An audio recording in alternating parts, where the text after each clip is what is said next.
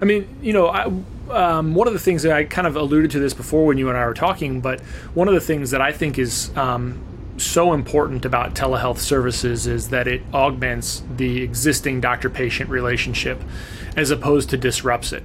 And that's one of the things that when I look at all the technology that's available, I alluded to things that I think are dubious technology in order to sell stuff. But I think that's a differentiator that I think is important for doctors to consider, is that if there are things that I can do remotely that that helps bring me closer and provide better care for a patient, then I should have access to those types of things. And do you get a lot? I mean, I share with you some of the things that we see in eye care that kind of might be barriers, but are there other things outside of eye care where you say, gosh, this thing is really hurting people's perception of what we're offering is? I mentioned to you, in terms of telemedicine, where you'll see things like I won't name brands specifically, but there are things that exist for braces, or kind of like braces, not braces, but teeth adjustment, orthodontia. There are things that exist in eye care. There are things that exist in men's and women's health.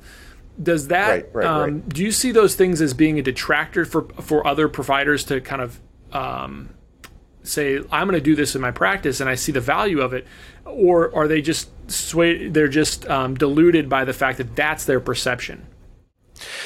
Yeah, I think that so we view there's two definitions of telemedicine, and we are a telemedicine technology. And so we don't care. We provide technology to providers to see patients, and we're pretty agnostic about how those providers, what they do, and how they provide care. So if you are a urologist who provides a whole suite of services, including prescribing ED pills, okay, great.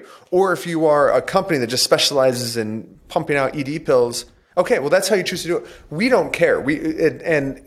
As long as you're not doing anything illegal or unethical, we are here to provide a technology that helps you do what you're trying to do, and leave it up to that debate to happen elsewhere.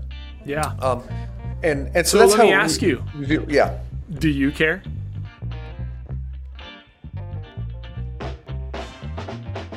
Hello and welcome to the Chris Wolf Podcast on iCode Media. Today I had a great conversation with Dr. Brandon Welch about his development and creation of DoxyMe, which is a telehealth app that we can use in our practices to augment the care that we're providing.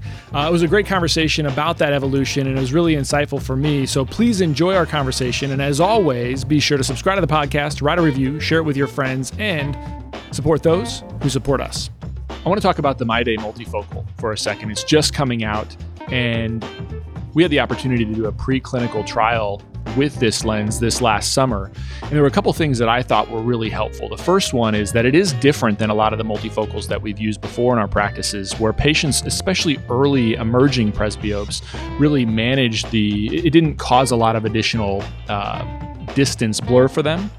And the other thing that was really helpful was, because we've never been involved in a clinical trial before, was to understand the sort of questions that we might ask our patients. And we ask our patients a lot of questions about their satisfaction with a contact lens, but what we weren't doing was actually having them score that themselves.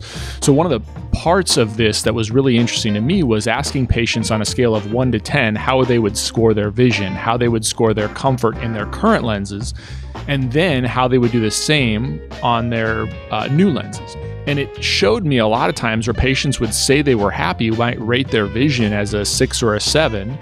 And then it also reframed their thinking about their current satisfaction in their lenses and allowed me to open up the door to offering other solutions. So if you haven't tried something like that in your clinical practice, I would encourage you to.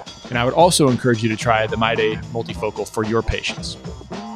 Brandon, thanks so much for doing this today. Can you tell me a little bit about your background and what brought you to telehealth and specifically DoxyMe? Yeah, so my background's actually, I did my undergrad in biology, and growing up, my family's all in business, and I was first introduced to genetics, actually. As a AP biology student, I'm from upstate New York, and I went to Cornell for this high school biology, AP biology day. And I was first introduced to the human genome and how everybody's going to have their genome on a chip. And so that's when I got first interested in healthcare. And I said, oh my gosh, this is what I want to do. I want to be a genetic counselor. I want to understand the human genome and help patients change their health, improve their health through their genome. And so I went and I did my undergrad in biology with emphasis in genetics. I went and got a master's degree in human genetics from Tulane. And I started initially a company that did genetic, that is a software to help patients keep track of their family history, essentially a pedigree builder, a family health history builder online. So that's my first introduction to technology and using technology to improve health. From that, it wasn't terribly successful other than it landed me a job at a genetic counseling company that did genetic counseling by phone. So that was my first experience in, hey, you can provide care not in person. You can do it over the phone. And so I worked for this genetic counseling company and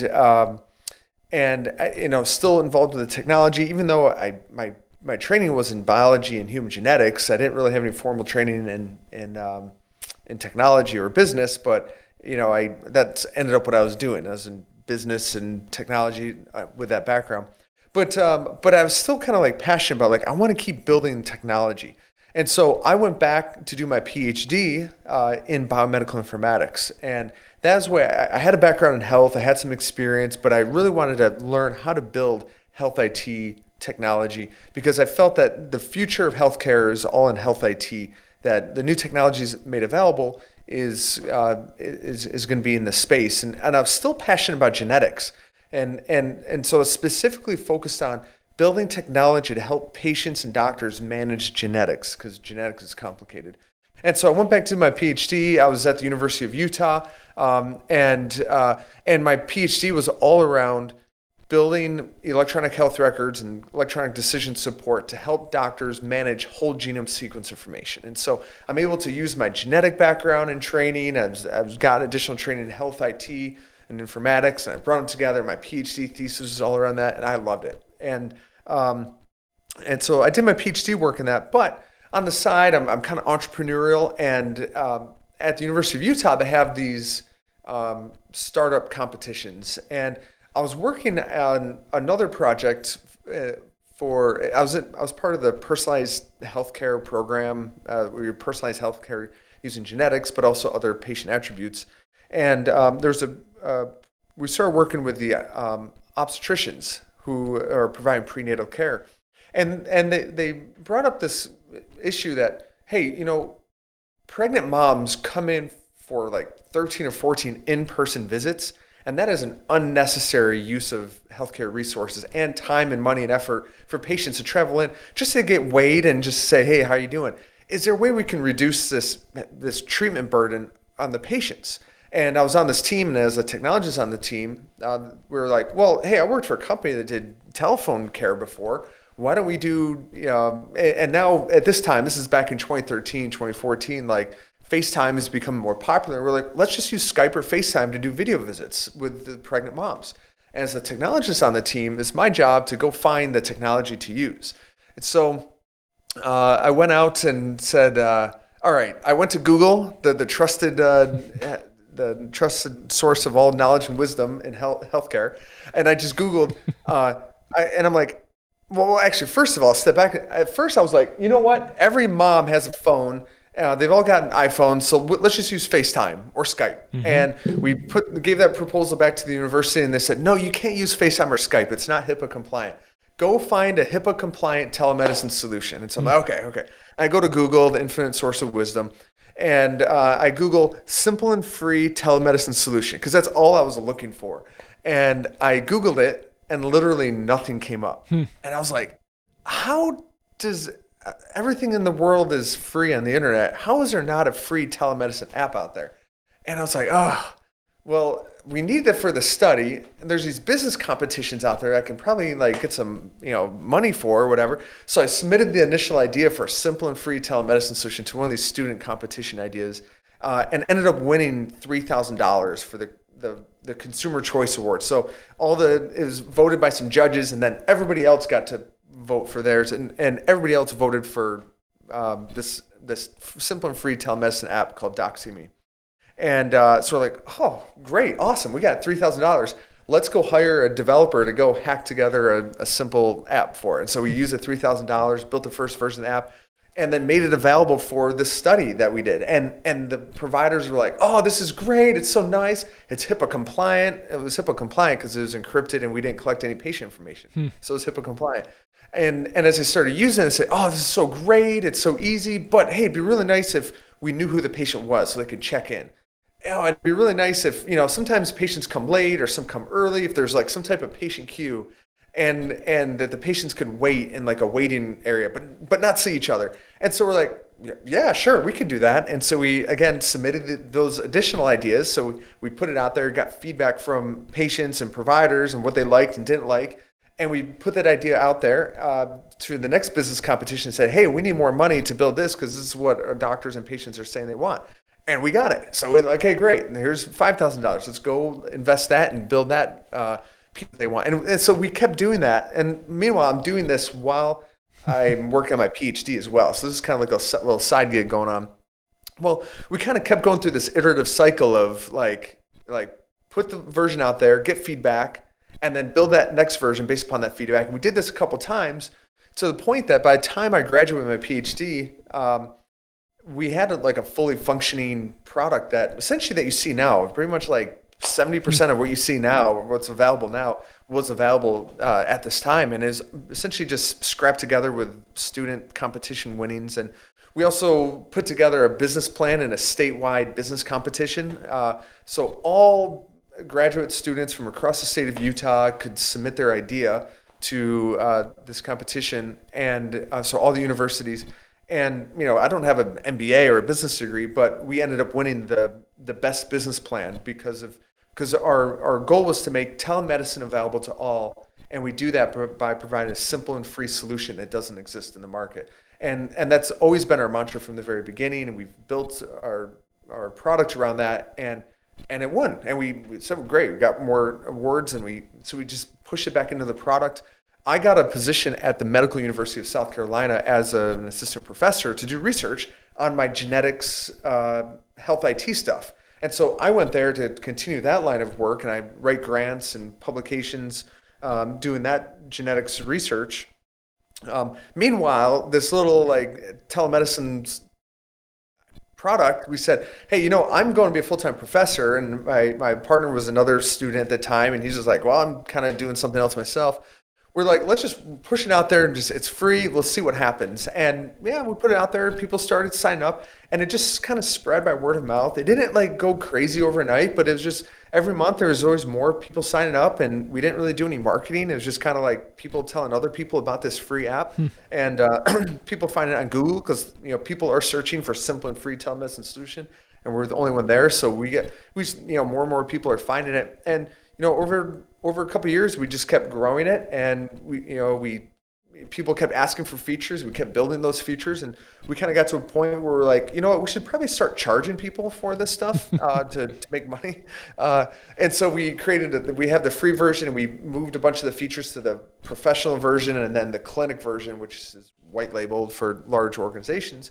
And people will start paying for it. We're like, great. So as we were able to continue to bring in money based upon people paying for the paying versions, we were able to start hiring more people. So my partner was able to start working full time for DoxyMe, and we were able to hire more developers full time and support staff full time. But at the same time, we didn't like go out and try to raise a bunch of money and do the whole VC game. We just said, no, let's just, as we get money, we'll just invest it back in the product. And so by the time 2020 rolls around, we had about 7 or 8 employees, still cash flow positive. At the time, we had about 80,000 providers on our platform. And this is pretty much just word of mouth, natural, organic growth, and nothing doing anything crazy. We're not pouring in millions of dollars of investment. It's just kind of like, hey, we have enough money to hire somebody else. Who do we want to hire? And we were happy with that. And it was a side thing. I was working full time as a university professor, and we were just happy as can be. We specialize, or most of our providers were like solo providers or small clinics, that small groups. We didn't go after these large health systems. Or why do you think that was? What's that? Why do you think that it was the case that small providers wanted to access your services as opposed to large entities at first? Well, because we were simple and free. A lot of these solo providers didn't have the health IT staff or chief technology officers to pick that technology. When you go to the large enterprises, it's the CTOs and the whole health tech teams that are going out and picking the technology. So they're out there picking like American Well and Teladoc and the big systems that are designed for enterprises. That just wasn't our game. And we just said, no, we're focused on the provider and solving their problem. And we just made it super simple and low cost that everyday Joe providers would be like, yeah, I don't need a whole staff to figure this out. Doximy's easy. I'm just going to use that. And that was our sweet spot. And that's where we focused. So those 80,000 providers, I would think that a number of them would have been, like you said, genetic counselors, mental health providers. When you look at the uptake, did you kind of figure out any kind of trends where it was more amenable to certain types of providers at first? Yeah, 60% of our users then, and about the same percentage now, are in the mental and behavioral health space. So it's just naturally they don't need to see the person in person and physically touch them, and that field was already more ahead of the curve in terms of using telemedicine. They're the ones leading a lot of the telemedicine anyway, not just with Doximy, but just across the board. And so it was about 60% of our users were mental and behavioral health. For the everyday physician, like pediatricians, family doctors, you have that technology adoption curve where you have the innovators and early adopters who are using it, and that's where we were pre-COVID. Was a lot of in the mental behavioral health space, you had kind of the early majority that is starting to pick up or seeing that growth there. But the everyday physician, pediatricians, family docs, they're the ones that were still in the innovator early majority phase. And so it was slower among them, and it took more to convince them to try it pre-COVID. Right now, we've got to be on the kind of that big peak of the wave coming through. I think what you articulated about family medicine docs and some other primary care doctors is the same kind of problem that we have in eye care, is just, how do I do this? There are so many physical aspects to what I'm doing. And like I told you before, kind of my thought was, all right, well, when we were forced to, let's figure out what we can do that doesn't require a physical interaction, and let's lean into that. So is that the same sort of thing that you're seeing? I mean, with those other healthcare providers? Yeah, I mean, it was easy we put it out there and people came to us. But one of the examples we used to say, hey, you can use this for us, was like, mental behavioral health is kind of like, look, you can see your patients anywhere, don't be limited to just the physical office. And we had mental health providers who moved across the country who were still able to see their patients and didn't lose them, and because it's like they could still see them. And so those are the examples that we were using for the mental behavioral health, because the type of care is different. But for the traditional doctor, our approach and our messaging was more of like similar to what you're doing with optometry, which is it's to augment. Telemedicine isn't here to replace in-person visit, but it's to just give another option for your patient to see you, that you can make your service more accessible, more convenient, if it makes sense. If the patient wants it, and if it doesn't make sense for the patient to drive in, yeah, this is another option to see your patient. And so the messaging was slightly different based upon the provider type, but it's about providing greater access to care and greater flexibility. But you don't have to do it. You don't have to do it if you don't want to. It's right. Just if it makes sense for the patient, if it makes sense for you, it makes sense for the purpose of the visit, then absolutely, here's another option available to you. Similar to the prenatal care stuff. If you want to do it, great. If you don't, that's fine. But it's an option for you, and it's safe. Do you think that that there's a lot of people that are using this. Like if you're in a rural portion of the country and you want to see a specific oncologist, if I'm in Western Nebraska and I have a rare blood disease and I can go to my local lab and get blood draws and get that sent over. Are you seeing a lot of that type of stuff where the oncologist in Omaha or in, Loma Linda, right, or wherever these big cancer centers are now saying, look, I don't need to physically examine the patient. I can rely on some of the primary care providers or the local general oncologist in that specific town to do these other things, and then they're coming in. Are you seeing much of that? Yeah, so pre-COVID, that was a lot more theoretical. Like, why is hey, that? you should do telemedicine because of that. Well, it's just people weren't doing it. It's hard to. Yeah, it's just people are in their comfort zone, and they don't have to do that. Do you think payment had anything to do with that? Where it was hard to get reimbursed for those services? Did, but again, I think if people really wanted, if providers, and I say people, I mean providers, if providers really wanted to do it, they can make it work. Because there were early innovators and early adopters who were doing it and making it work and being successful with it. But they had to be a little bit more creative. And a lot of providers just were happy with the status quo. They were getting paid. There's no need to change. So why go through the extra effort to change it? So in theory, yes, that was what it was like pre-COVID. But when COVID hit, it was very much like, oh crap, if I'm going to get paid, I got to do this, whether they were in rural areas or not. But once they realized that, once they crossed that chasm and said, oh, I can do this to my patient that is here in town or across the state and there's no different, now the aha moment goes off in their head and say, oh my gosh, I can really expand my practice. And you're seeing a lot more of that now because the ice is broken and the cat's out of the bag. And so it's just, now it's turning that theory into practice, which is exciting because we knew this was possible all along, but now it's actually happening. Yeah. I mean, one of the things that I kind of alluded to this before when you and I were talking, but one of the things that I think is so important about telehealth services is that it augments the existing doctor-patient relationship as opposed to disrupts it. And that's one of the things that when I look at all the technology that's available, I alluded to things that I think are dubious technology in order to sell stuff. But I think that's a differentiator that I think is important for doctors to consider is that if there are things that I can do remotely that that helps bring me closer and provide better care for a patient, then I should have access to those types of things. And do you get a lot? I mean, I share with you some of the things that we see in eye care that kind of might be barriers, but are there other things outside of eye care where you say, gosh, this thing is really hurting people's perception of what we're offering is? I mentioned to you, in terms of telemedicine, where, you'll see things like, I won't name brands specifically, but, there are things that exist for braces or, kind of like braces, not braces, but teeth adjustment, orthodontia. There are things that exist in eye care. There are things that exist in men's and women's health. Does that, do you see those things as being a detractor for other providers to kind of say, I'm going to do this in my practice and I see the value of it? Or are they just they're just deluded by the fact that that's their perception?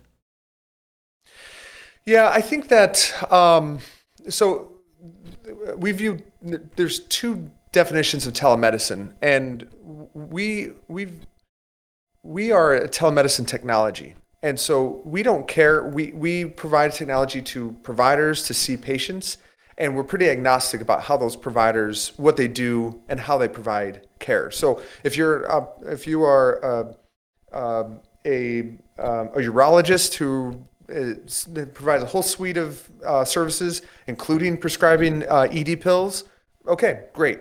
Or if you are a company that just specializes in pumping out ED pills, okay, well, that's how you choose to do it. We don't care.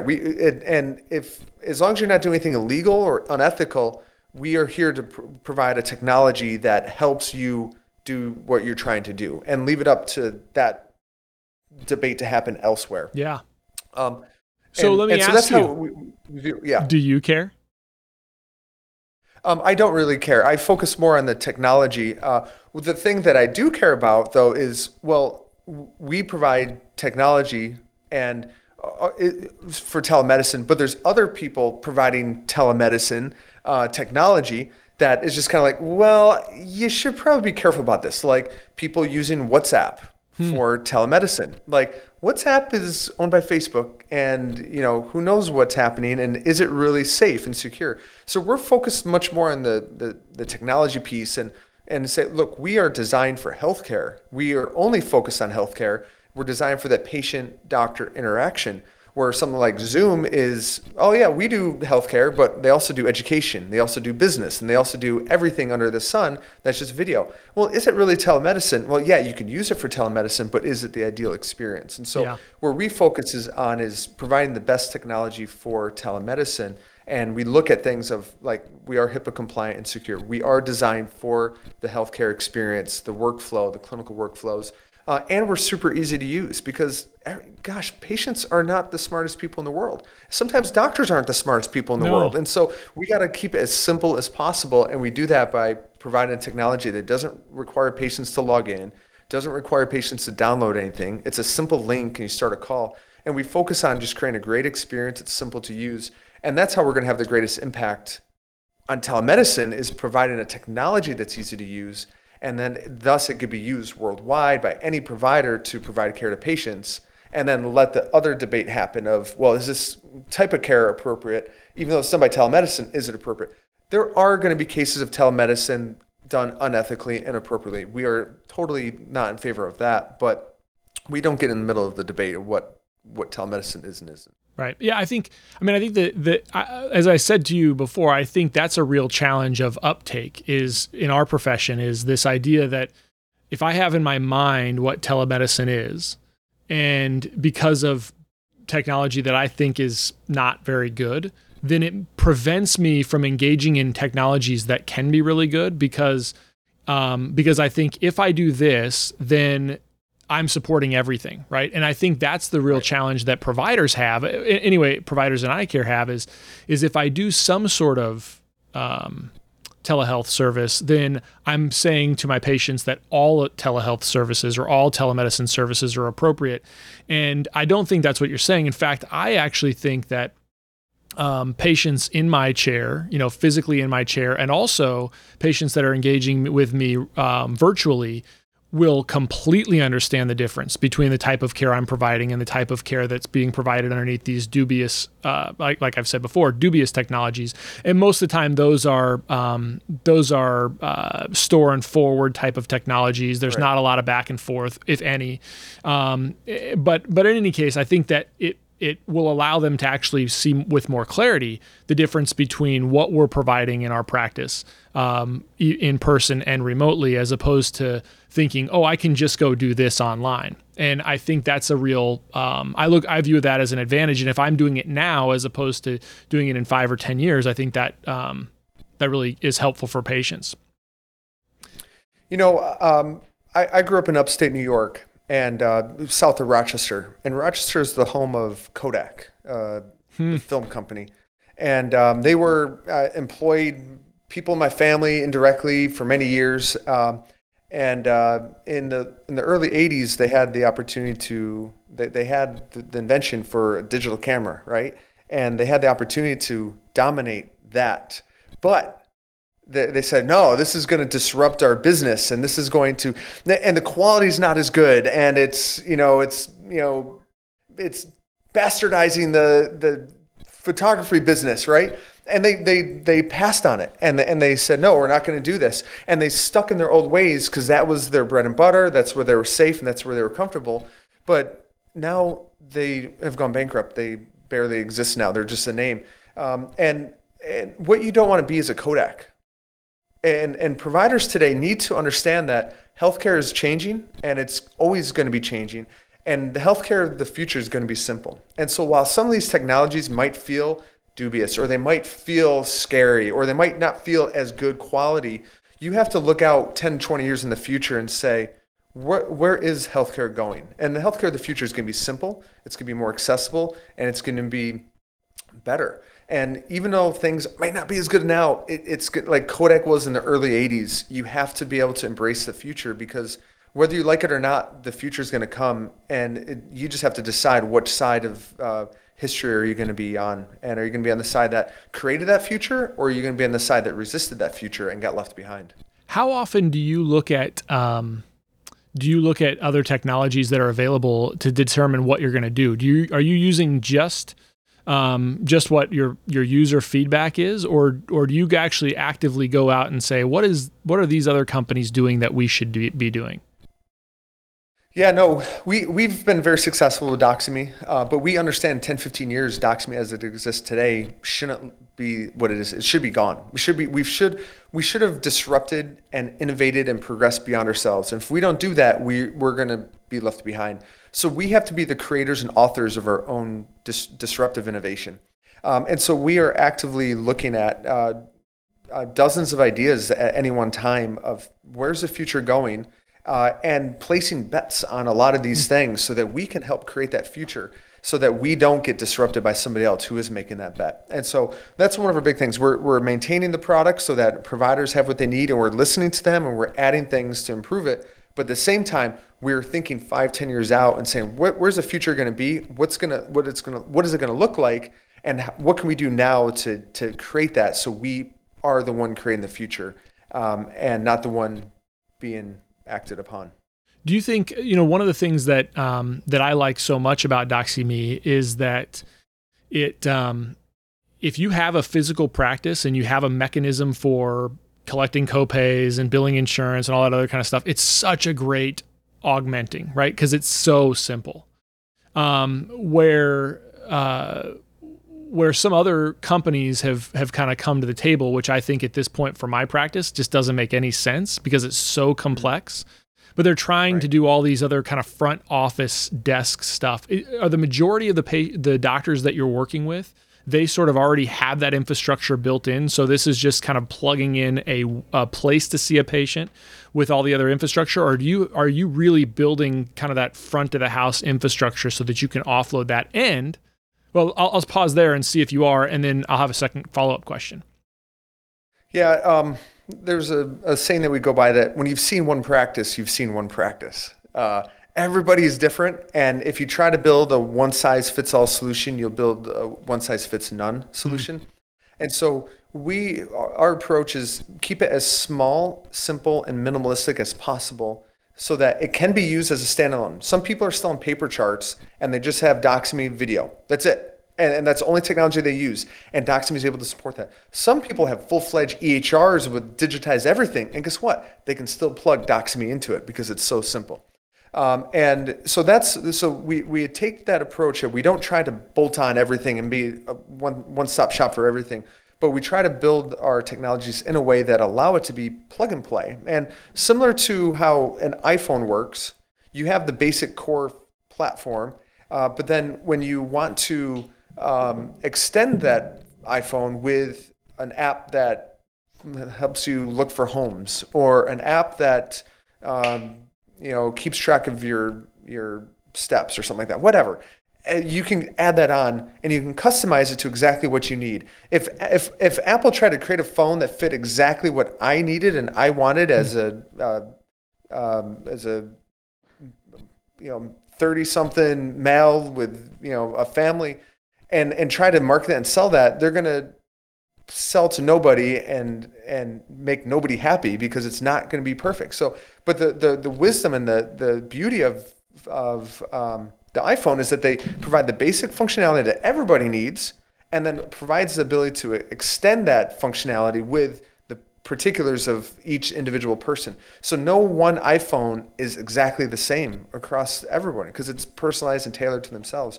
And so that's the approach that we're taking with Doxime. We have the core functionality, but then we're going to be extending it through an app store that allows each provider to customize and personalize it to exactly what they need. So if they have a full-fledged EHR, they can plug in and add a little bit what they need here. Or if they are a solo provider and they don't have anything else, they can run it all through Doxime and create their own EHR through Doxime by extending whatever they need. So that's the approach that we have taken, we are taking, and we see that as essential as we move forward.